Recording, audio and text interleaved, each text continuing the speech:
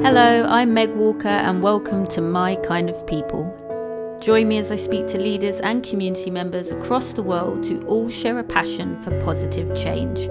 Each week we'll explore the power of community, leadership, passion and positivity, and the beauty that can be created when these values come together. Each guest has been a big inspiration to me and I'm grateful to call them my kind of people. I hope they'll be yours too. I'm so excited for us all to connect really soon, but until then, I'm sending big love, good vibes, and positive energy.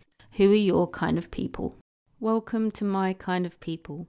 In this episode, I'm excited to introduce you all to Colin Bevan, who has so many wonderful titles. He is a writer, speaker, consultant, coach, and activist who continuously works to help people all over the world work and live with balance, purpose, and impact. During this episode, we will get to know more about Colin and his impactful work. I greatly admire how much positive content Colin puts out into the world and how he addresses social change with a balanced and mindful approach. I'm so grateful to welcome him into my community. He's definitely my kind of person, and if you don't already know of Colin and his inspiring work, then I know he will soon be your kind of person too. Welcome to the podcast, Colin Bevan. Thanks, Meg. It's nice to be here with you. Nice introduction, too. Thank you so much. Trying to butter me up. I am. I think you're probably the first guest to cotton on so quickly. I'm going to have to be careful. In all seriousness, thank you so much for your time and energy today. I really appreciate it. Since first reading your book, No Impact Man, a few years ago, it really has encouraged me to continue on my own journey to live more sustainably. And it's also made me think further about how I want to show up in the world and serve others. Your work really makes me hopeful about the future and what we can achieve as individuals as well as part of a community. But before we learn more about your work, Colin, I would love for the community to learn a little bit more about you as a person. So where have you grown and flown? Where did you grow up and where would you consider home now? Well, I was actually born in Manhattan in New York City, but I would live there till I was 8, till my parents split up. And then when they split, my sister and I moved with my mother to a little countryside town called Westport, Massachusetts. It's just south of a peninsula on the East Coast called Cape Cod, which many people have heard of. It's a beach town and an agricultural town. Yeah, it was a little bit of a lonely place to grow up, but it was also a kind of a cool place because there were woods to explore and a beach to be at. Yeah, it was just a great place. That's lovely. And where in that journey did you start to develop your passion for living a more impactful life? Has that always been a main focus for you? Well, first of all, I've always had some sort of a spiritual yearning growing up. The big questions were, I don't know if you remember or had this, but I remember being little and trying to consider, they would say that the universe was infinite in size.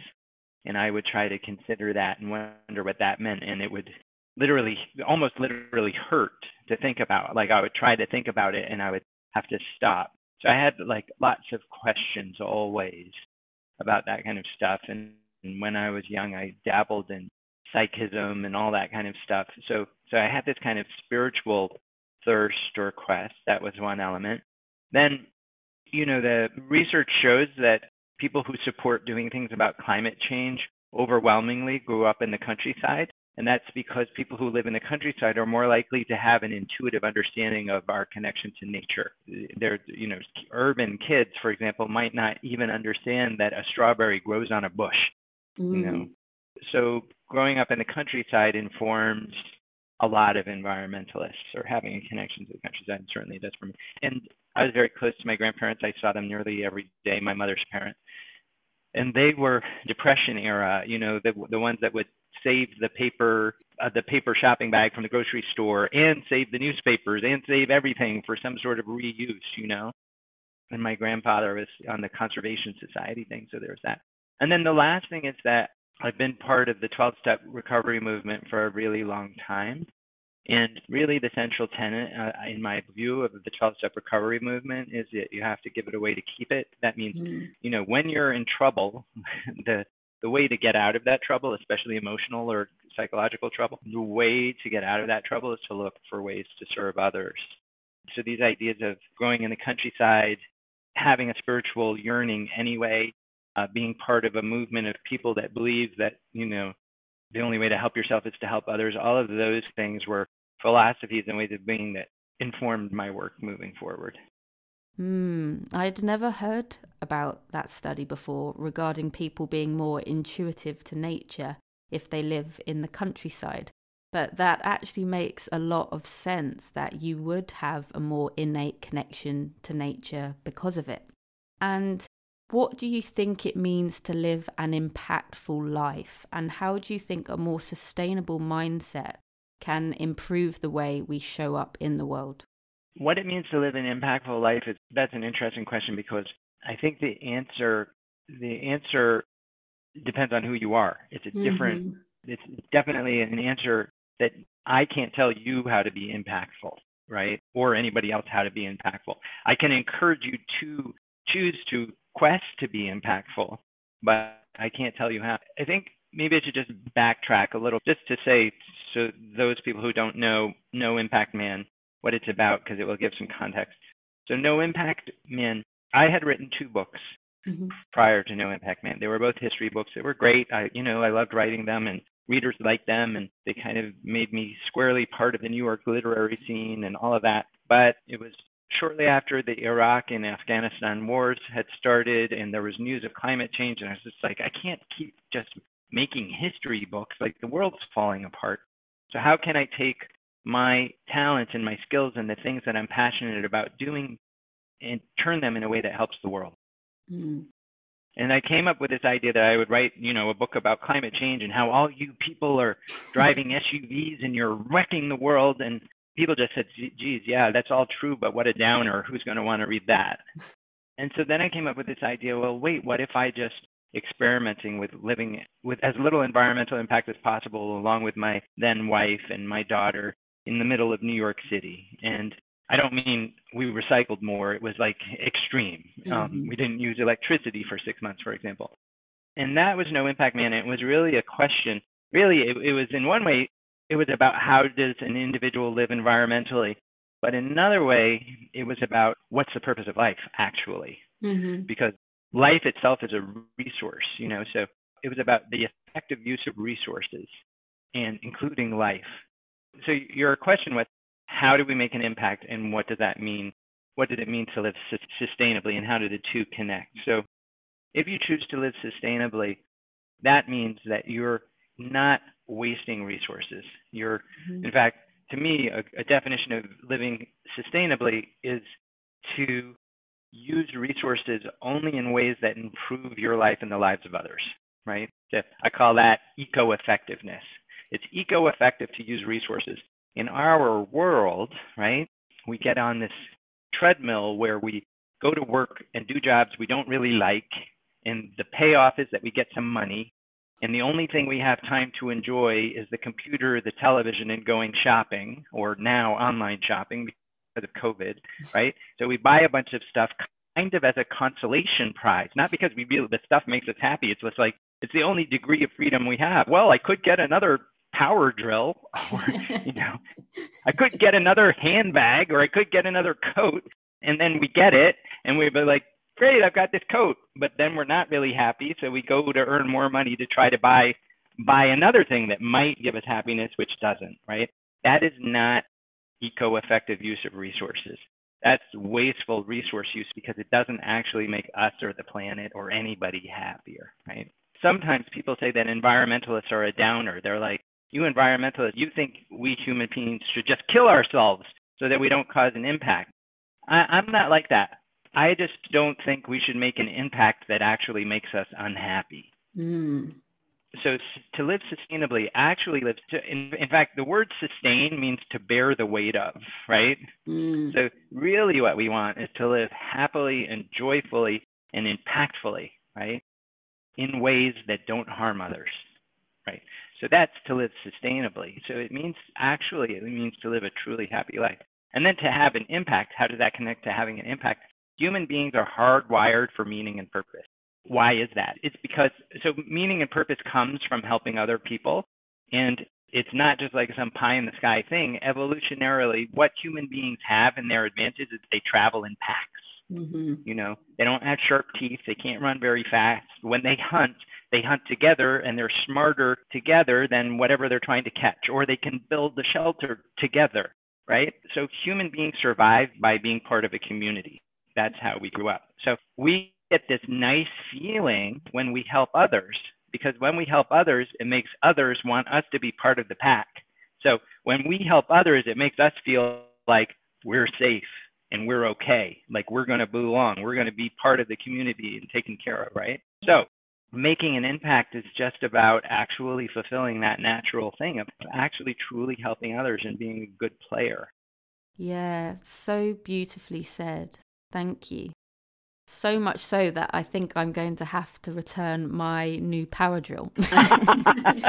I'm definitely joking. Drill whatever hole you need to drill and then take it back. You are a genius. Another excellent piece of advice. I mean, here's the truth. The truth of the matter is that you would think once you buy a power drill, you'd never need another one again. But I believe there's research to show that households have 2 and 3 power drills. And the reason is because it's easier to go to the store and buy a new one than it is to find the one you already have, which is buried under junk in your basement or your garage.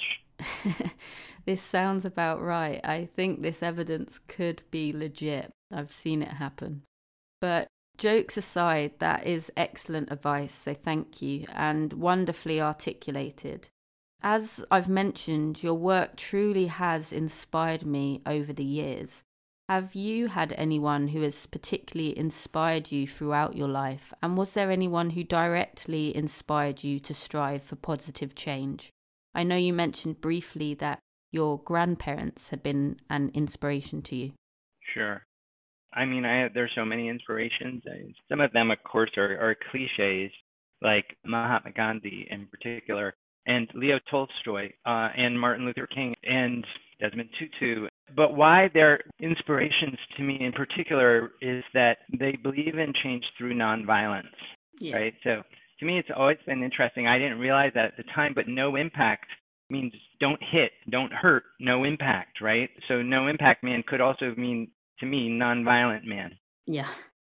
We're in a time right now where there's so much anger and so much belief that, there are different sides.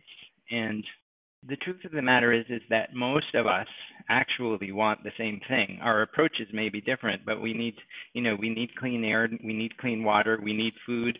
We want to be around our loved ones. We don't want to be around people we don't like. We want to get what we desire. We don't want to lose what we desire. Like, it's pretty much the same for all of us. And then somehow that's become a cultural war, when actually at base we want the same things. And my view is that there's no way for us to begin to ratchet things down if we are violent in our approach. And people will say, well, I'm a white man. People will say, you have the privilege of saying don't be violent. And that's true. Fair enough. I am not traumatized to the same extent as other people by the society in which we live. And so I cannot be violent. And that's what I choose. I choose that. I choose that approach because it's temperamentally correct to me, but also because it turns out that groups who choose a violent approach tend to be overwhelmed and destroyed by the oppressors, and groups that choose a nonviolent approach at least survive until change occurs. But also because I just believe that if I want to create a nonviolent world, if I want to create a fair, just world where everybody has dignity to pursue meaning and purpose, then I actually have to offer that in my attempts to change it. So I like Gandhi a lot. I like Leo Tolstoy, who was an anarchist Christian who believed that the basis of Christianity was resist not evil. That means don't do violence, right? And he was actually a mentor to Gandhi. So those are heroes to me. But then so many other people. I have many Zen Buddhist teachers who are heroes to me. There's a Tibetan teacher named Lama Willa Miller. She's a hero to me. A rabbi named Steve Greenberg. He's a hero to me.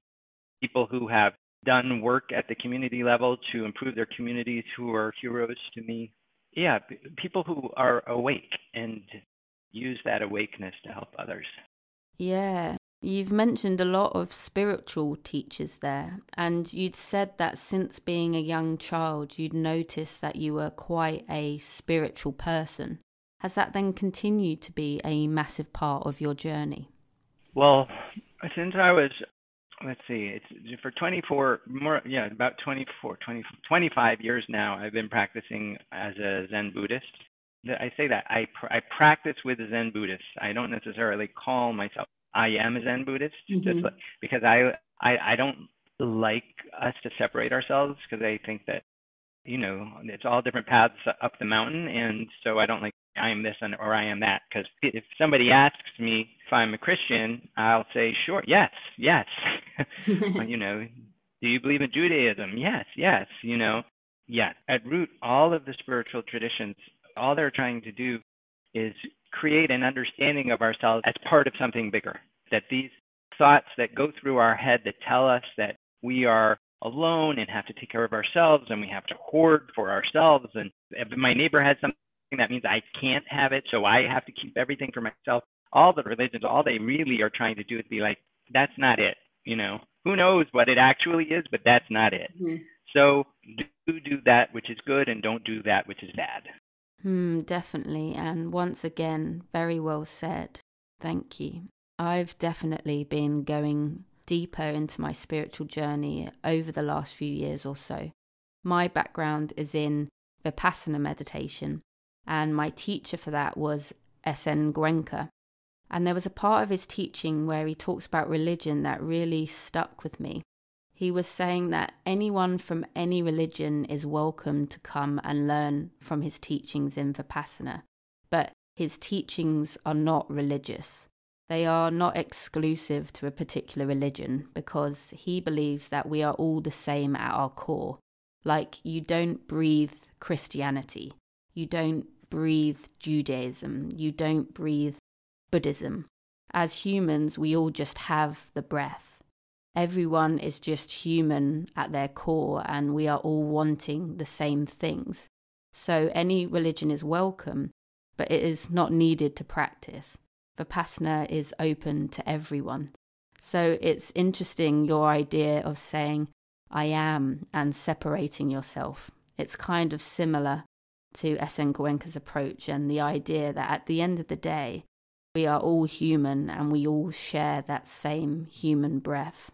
It had really struck me at the time. I felt really connected to how he articulated his thoughts in that particular teaching. And I love that you have said something similar. So you had brought up your no impact year before, and it really is an incredible story that you shared. I remember reading an interesting article about your journey that was written during the same year by Penelope Green from the New York Times, and it was titled The Year with No Toilet Paper, which was amusing to me, considering that's quite a humorous part of the book about how hung up people were about asking questions regarding the toilet paper situation. I think, unfortunately, this year, as humans, we've only further proven our very odd obsession with toilet paper. I still don't get it. But I thought it was such a shame that anyone had focused on that section, because having learned about your journey, I found that there were so many more interesting experiences and lessons that were learnt from your no impact year. What were the most meaningful lessons to you that you learned, and do you think there are any misconceptions when it comes to living sustainably and what people think that involves? I think there still is this misconception that, like I said before, about living sustainably, which is that we should make ourselves miserable for the sake of the planet, as opposed to using our lives effectively, which is what I said, like using resources in ways that are truly effective to make ourselves and people happy. So progress, this word progress, people sometimes think progress is to have better cell phones, where everybody's talking about 5G now. So we're be able to watch even higher definition television on our walkie-talkies, basically. But I figure once we can watch television at all on our walkie-talkies, we can pause on the further development of cell phones and maybe work on things like the 1 million kids a year that die from drinking tainted water, like actually bringing fresh and clean water to people. So you would ask me about like what feels important about No Impact Man, about like the toilet paper. First of all, is this question of using this life that we have, these gifts of resources that we've been given in ways that actually improve our own lives and lives of others. That, to me, is what means sustainable, right? Not better cell phones anymore, but clean drinking water, for example. That's one thing. But things happened during No Impact Man. For example, I didn't use cars or even subways or buses. Of course, I like mass transit, but it was no impact, not medium impact. So I rode everywhere on a bike with my then 1.5-year-old daughter. And when we didn't have anything to do, we would go out and we would say, we're going to go see what happens. And we'd ride around on my bike, and I happened to know a bike mechanic who had this dog named Scout. So sometimes we would stop there and play with Scout or whatever. And so sometimes we'd be in the apartment actually, and I'd say to my daughter, what do you want to do? And she said, let's go see what happens. And we'd go, that meant go on the bike and just ride wherever and see what happens. There was this way in which I discovered that when we slowed down and stopped using resources, that actually there was more joy in life. Like, we think that everything's about convenience. My favorite author is Kurt Vonnegut. And at one stage, he was getting ready to go to the post office to mail some things. And his wife said to him, why don't you just get a fax machine? This is back in the days where fax machines were a thing. And he said, well, if I got a fax machine, I wouldn't get to walk down the street and say hello to my neighbors. And I wouldn't get to flirt with I wouldn't get to flirt with the woman at the post office.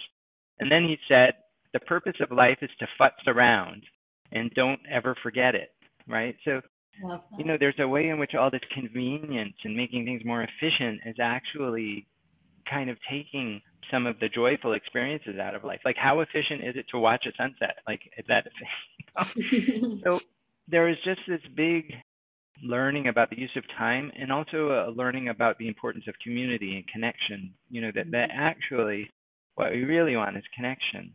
There's a really interesting television ad that I often mention. In the ad, what happens is there's a dad and 2 kids. And the dad is playing with the 2 kids. They have a remote control car. And then suddenly the remote control car breaks, right? One of the wheels breaks. And the kids, the boys, all disappointed. And the dad's disappointed too, because he's bought this toy for the kids. So then in the commercial, the dad gets in his car and he puts the broken remote control car in the seat next to him. And then the kid moves the remote controls from outside the car. And the dad watches the way the wheels are turning on the remote and runs his car this way and that way, right? And the kids are all happy and the dad's all happy. Basically, the idea is, if you want to connect to your children, you should buy this car.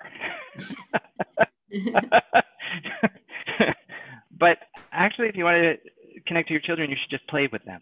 Yeah. So it has to do with time use. And it's a trick, you see, because so many, like men in our culture, a lot of them feel like failures as fathers. And why do they feel like failures as fathers? Because they've been taught to emphasize all sorts of things other than fathership, especially career.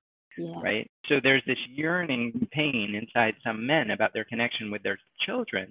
And so the ad plays on that and says, don't worry, you can connect with your children by buying a car. And by the way, then you have to go to work more to pay for the car. So there's No Impact Man was about coming to understand what actually makes life worth living. And that it's not that you can't surf without a surfboard. Surfing is a great thing, right? You can't. So we do need resources. You have to build a surfboard. But when it gets to the point where we think to connect to our children, we have to buy a car, that's when things are kind of getting lopsided. I couldn't agree more. That's something that really struck me when reading No Impact Man, of just how present you seemed to be during that year.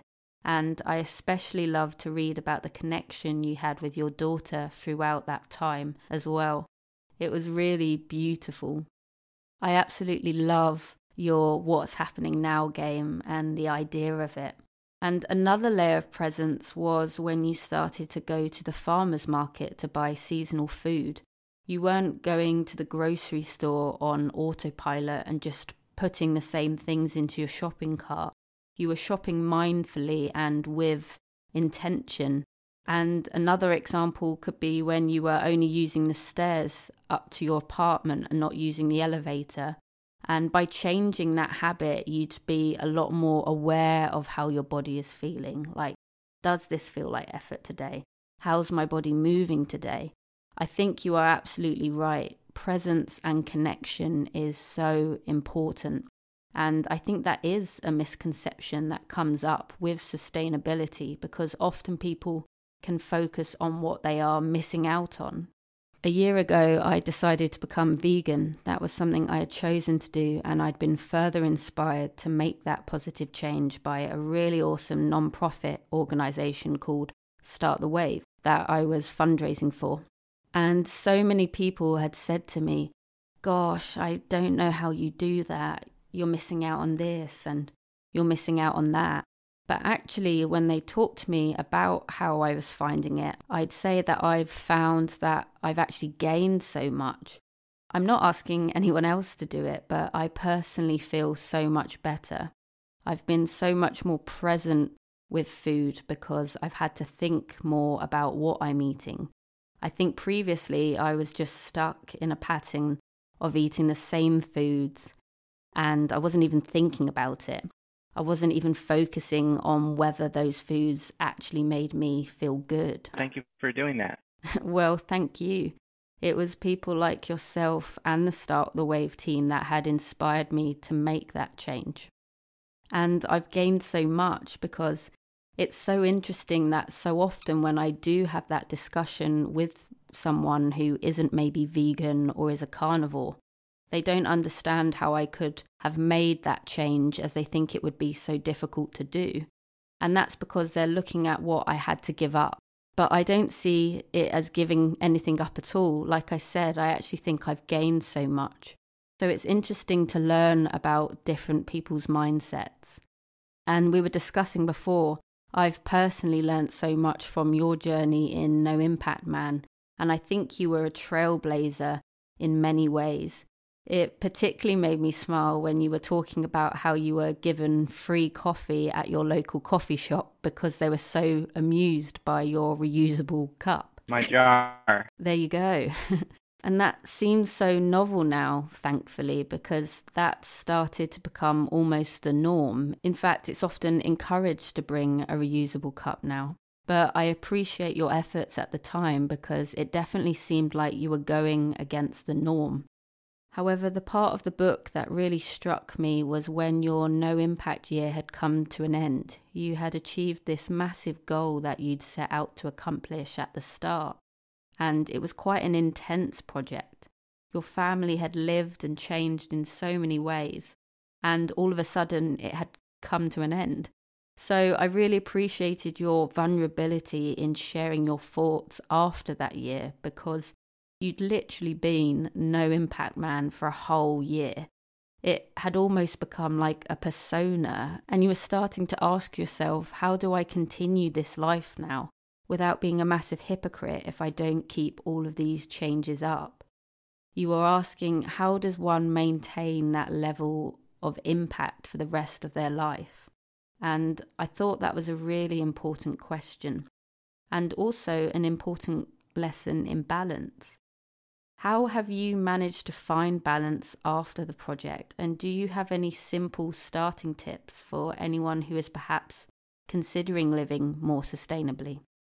I mean, this takes us to an interesting place. So after No Impact Man was published, I got invited to speak all over the world. So first of all, in order to speak all over the world, I had to fly, right? So that's not no impact. And my situation changed. Like I basically was no longer No Impact Man, meaning I wasn't living inside that project, and I had to ask myself how I wanted to live. And at the same time, when I was going around giving talks, so people were asking me a lot, like, how do I be no impact?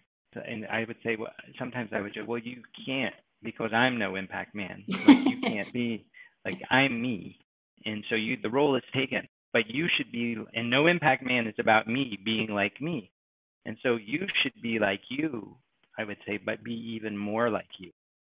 Like, actually have the trust in your own values and truly live according to your values, which doesn't necessarily mean to be sustainable. Like, that's not, the values which we prioritize, which a person prioritizes, maybe helping old people, maybe helping animals, maybe, there's all sorts of ways that people prioritize, and we can't do all the things.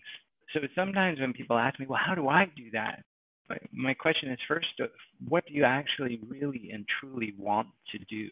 Like, because I did that does not mean you're supposed to do that.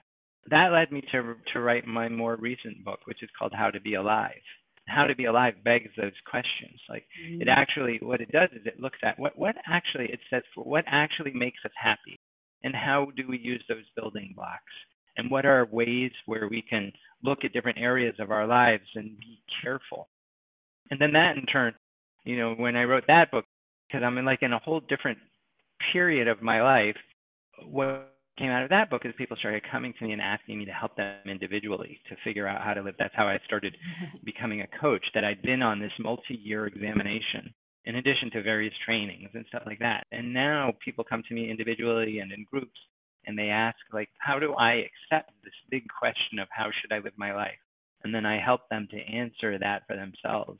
So it's interesting because I still, obviously I still am very much a part of the environmental movement, and I still do things to live sustainably and, go on protests and be parts of collective action. But my mission has expanded, is what I want to say, expanded to helping other people have the kind of impact that they're supposed to have in the world. Yes, and I'm so glad that you brought up How to Be Alive, which is a guide to the kind of happiness that helps the world. And I think it's fair to say that everybody is on this life quest to find happiness. I'm sure it's a collective life goal if you asked people all over the world. I think for a lot of people, though, happiness can feel like it's hard to find, especially in current times when there is non-stop information from the world media, and they often focus on stories of division and hardship. And I think that can create a lot of fear in people. How have you personally managed to find happiness, and do you think it is possible to live a more balanced approach to living? Yeah. First of all, I think it's important to ask if happiness is actually the goal of life. So if happiness was the goal, I have a kid and I love her, but having a child does not always make me happy. I mean, I'm not saying I wouldn't put her back in her mommy's tummy, but but I love her, and it gives me a deep sense of meaning and purpose. But some of my most joyful times have had to do with her, but some of the saddest times in my life have also had to do with her. And certainly I couldn't use happiness as a guide to parenting. Like, what makes me happy, that's not a compass point that would help me figure out how to be a good parent. I mean, we all know that parenting is about the parents putting their needs second, right? So there's this question about what is the place of happiness. And so it turns out that the research shows that people are more giving and help the world more and are more healthy to be able to say that they're happy, right? I would argue that those are more purposes, like to be giving to the world, to be resilient in the face of difficulties, those types of things. So happiness is a certain state of being. And by the way, it's transient. People say, well, the point of life isn't getting more stuff. You can't take that with you when you die. But by the way, can you take happiness with you when you die? we don't know, do we? So happiness is a transient thing. So what I like to say is it may be magnetic north, but it's not true north, right? If you aim for happiness, you may go in generally the right direction, but as you get closer and closer, you'll be far from the actual goal. But it does give us happiness does give us a certain type of energy. It does make us able to help ourselves and help others. So that's the first thing to say. Also, happiness in some ways is elusive in the sense that if you aim for it, you can't find it, right? So my own path has been more about finding equanimity in the face of happiness and unhappiness. Yeah. Like learning to enjoy the sunshine and the storm, or at least be at peace with the sunshine and the storm. And for me, that's been for me in particular, there are many paths towards that, but my path has been largely one of meditation and contemplation, or studying different types of spiritual literature, actually things that help me to have a true perspective on the arrival and the departure of happiness. Yeah, definitely. And I think it's kind of ironic because we're all on this pursuit of happiness, but like you say, the more we desperately go after something, the more it seems to elude us. And I also think life forces that balance upon us. It teaches us along the way that whilst we are trying to find happiness, there will always be unhappy and difficult experiences that we have to face. We can't avoid them.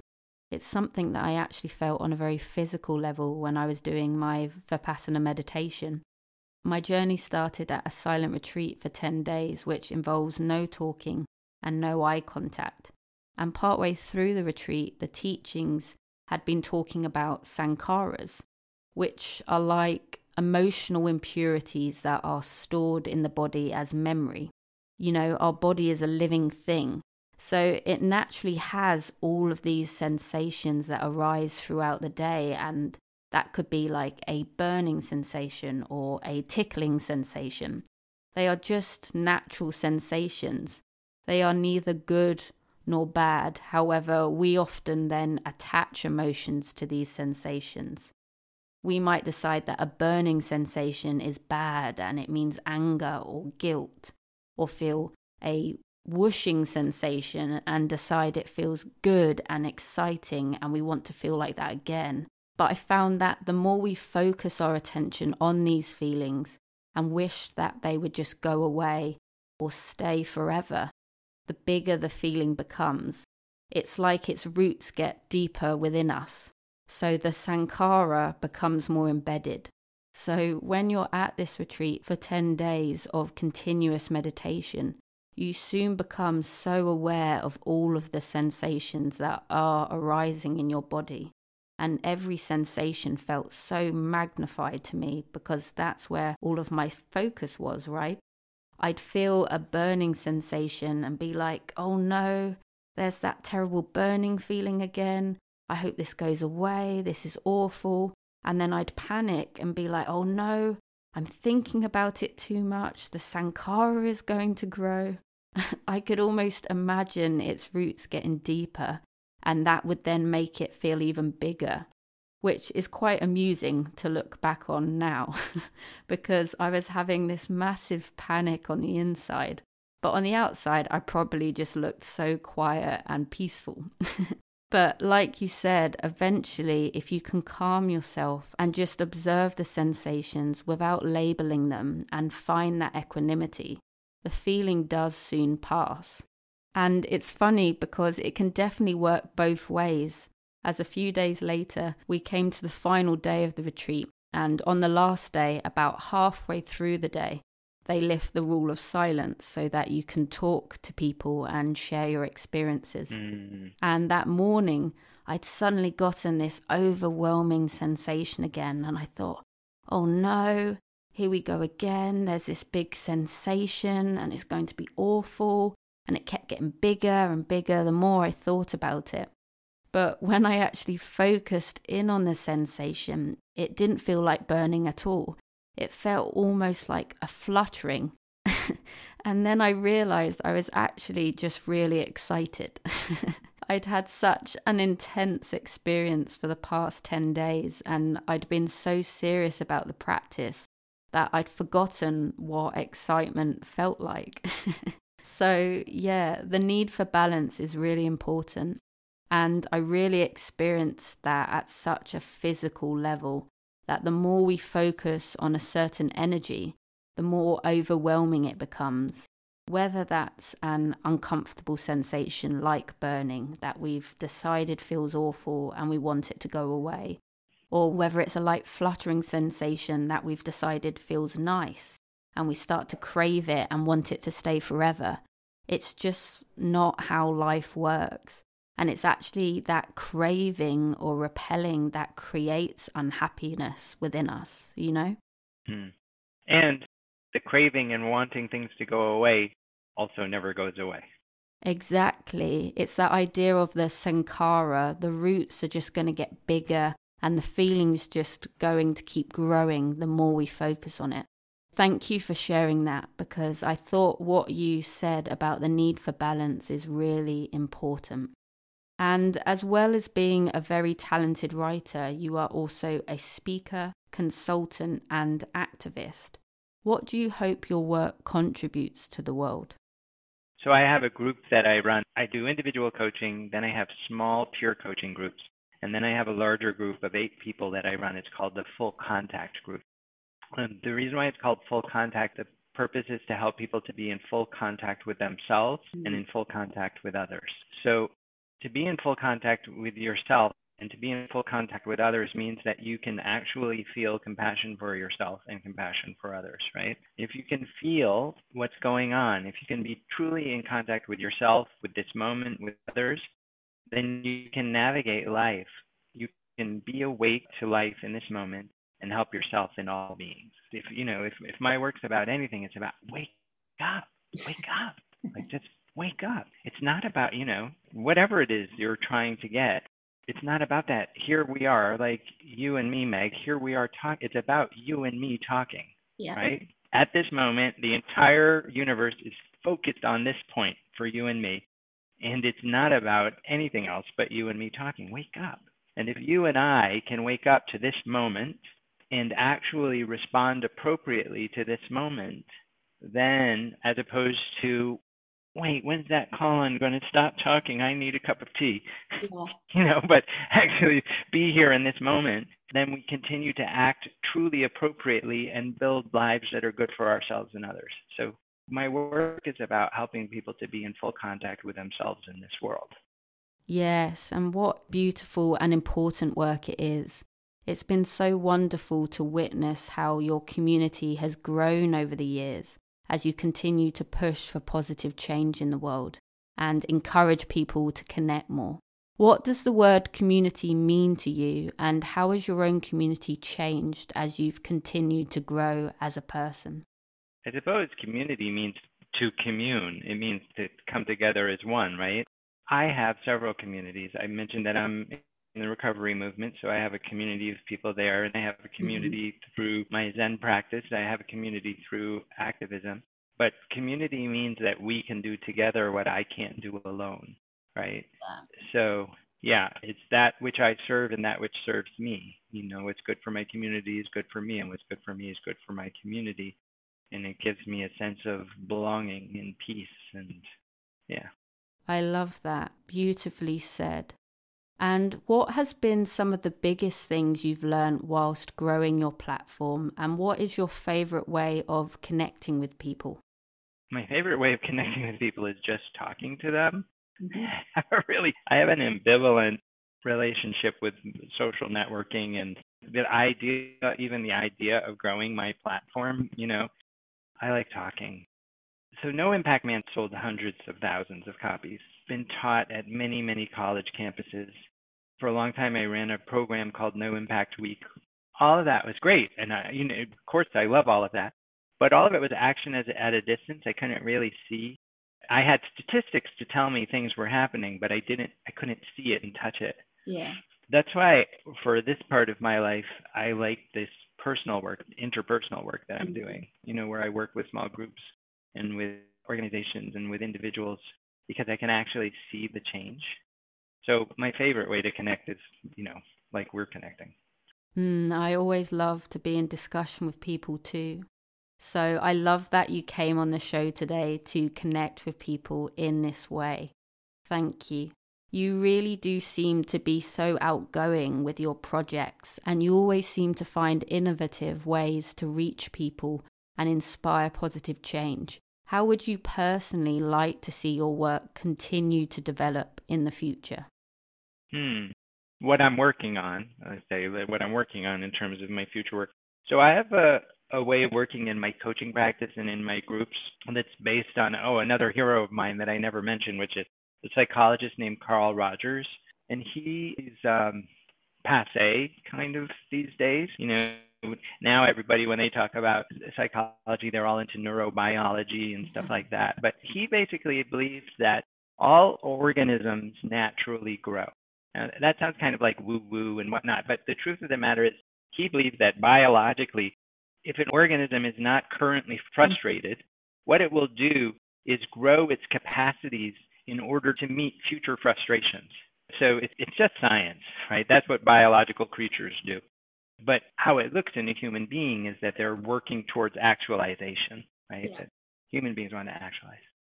He believes that in the presence of a loving, transparent, truthful individual, like when we have a relationship with one or a group of people who exhibit those qualities, which basically means there's no frustration there because that person is permissive of who we are, that we will naturally grow. And that's the basic attitude that I bring towards my coaching practice. And so what I'm working on these days is that I'm going to grow and train more people in Rogers techniques to run coaching groups and to run.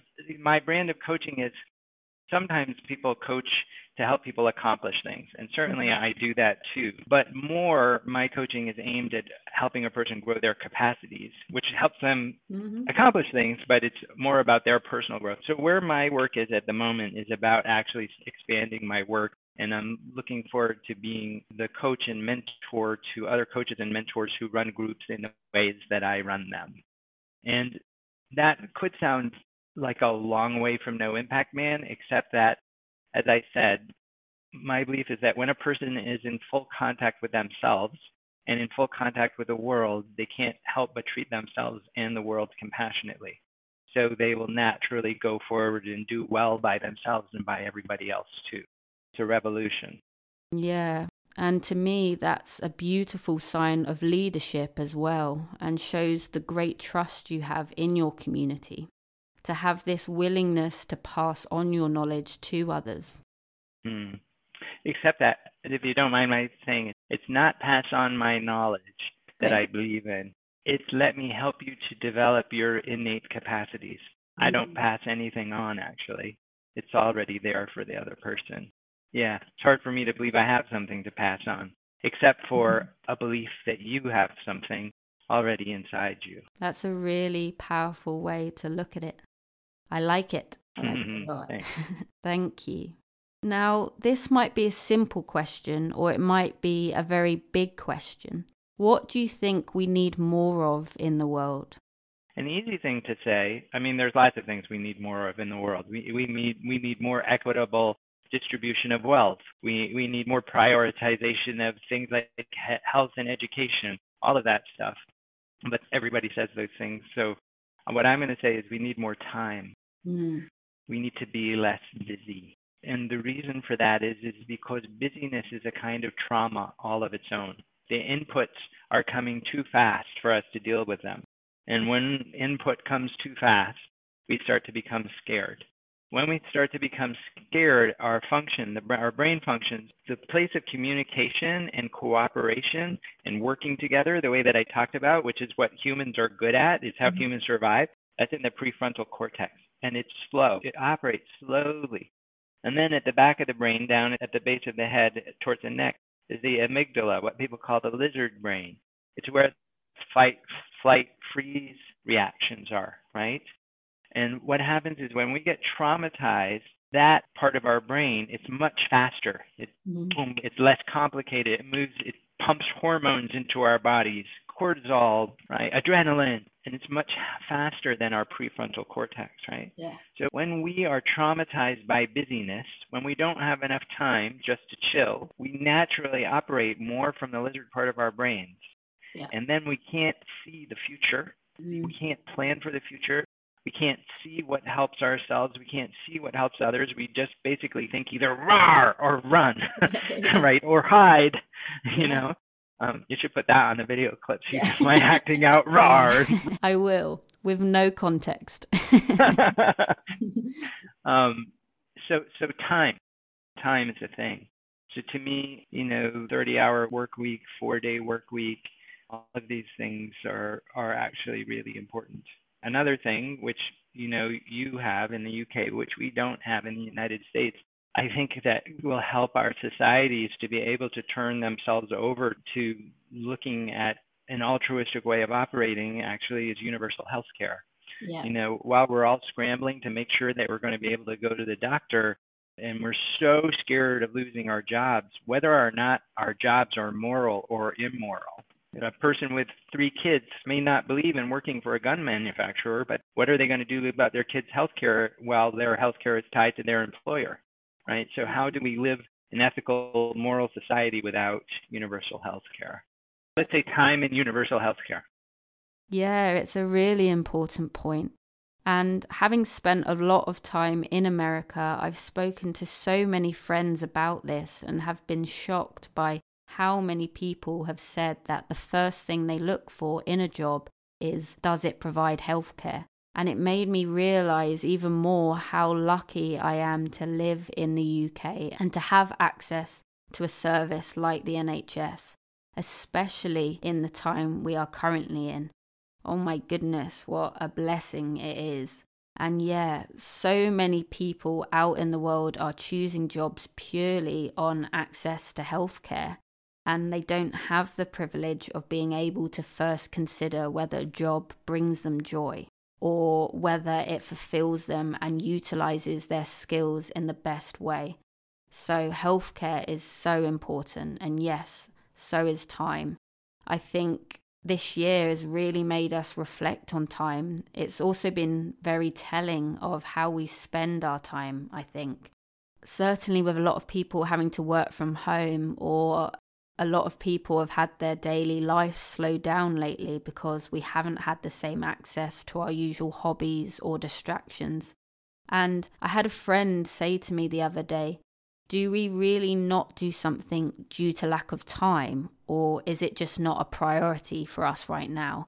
And I really appreciated their honesty, because they'd realised they couldn't blame a lot of things on lack of time anymore, as they'd been given so much more time, and yet still they hadn't done certain things. I think part of it as well, I mentioned it briefly before, is that we really are in this age of technology, which, like you said, in a lot of ways we think we are advancing. Like, are we advancing getting 5G? Or is this actually taking up more of our time and energy? I personally have a really difficult relationship with social media, as I think it scares me in a lot of ways. It's something I found that can very quickly take up so much of your time and energy and brain power as well. There is just constant information coming at you, whether you like it or not. And I feel fortunate to have grown up during my early years in a time where information came to us much more slowly. You could find information in books, or you could get news from the daily newspaper, or there would be one time in the day where there would be an important news announcement. But now it's just constant. There's multiple news programs throughout the day. You get notifications sent as soon as there is a news update.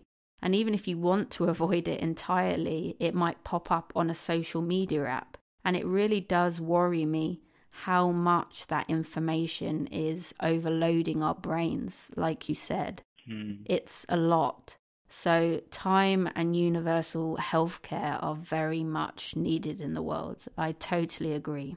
Colin, it has genuinely been such a wonderful opportunity to connect with you today, and I'm so grateful for all of the positivity you put into the world. I would love for more people to be able to benefit from both your energy and your work.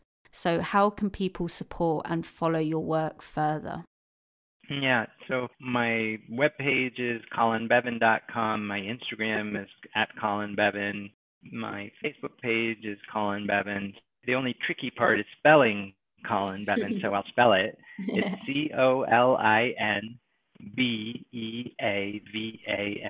Because people leave out letters or put letters in. So anyway, colinbevan.com or @colinbevan. Wonderful. So as long as you are spelling it right, Colin is a very easy man to find. So thank you for sharing that knowledge.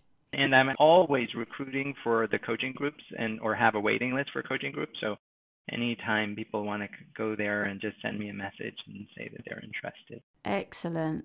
And I was going to ask, do you have any upcoming events or projects that people should look out for? I have the 2 active waiting lists that are running. One of my full contact groups is full and just starting, so there's a waiting list for that. I have a couple of coaching spots for this year, and also one of my small peer coaching groups getting ready to start too. So any of those. I'm not very good at advertising them all. I just kind of mention them on my email list, and then people email me. And so go to my webpage, look and see what's there, but also people should just feel really free to inquire what's going on my email by emailing me. There's a contact form on my webpage. Wonderful. And the email list sounds like a really good way to stay up to date. Thank you, Colin, for your time, energy, and wisdom. You really have been so generous in what you've shared today. And before we say goodbye, do you have any parting words of advice that have served you well that you would like to share with the community? I say, it comes up with my coaching clients a lot.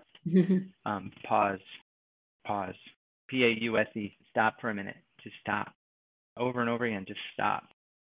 See what's coming up for you. Pause. See what's coming up for you. It seems simple, but it's something we so easily forget. Yeah. Pause and stop. I love that. So to pause lets our functions go back from the lizard brain back to our prefrontal cortex, right? Pause. Actually pay attention to what's going on around you and then decide. Yeah, it's kind of like a reset in a way. Yeah, reset. Pause. Boom. Oh, Colin, you are awesome. I am so very grateful for everything you bring to the world. Thank you for leading with positivity. Thank you for continuing to show us how to better balance our work and lives. Thank you for your innovation. And thank you for being my kind of person. Thank you very much, Meg. Thanks for talking to me. You are so very welcome. Now I better go and take back that power drill I bought.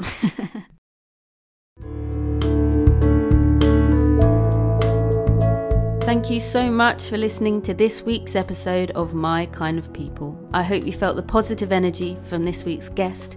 If this episode was of value to you, then please rate, review, and subscribe. It's so greatly appreciated. Thanks again.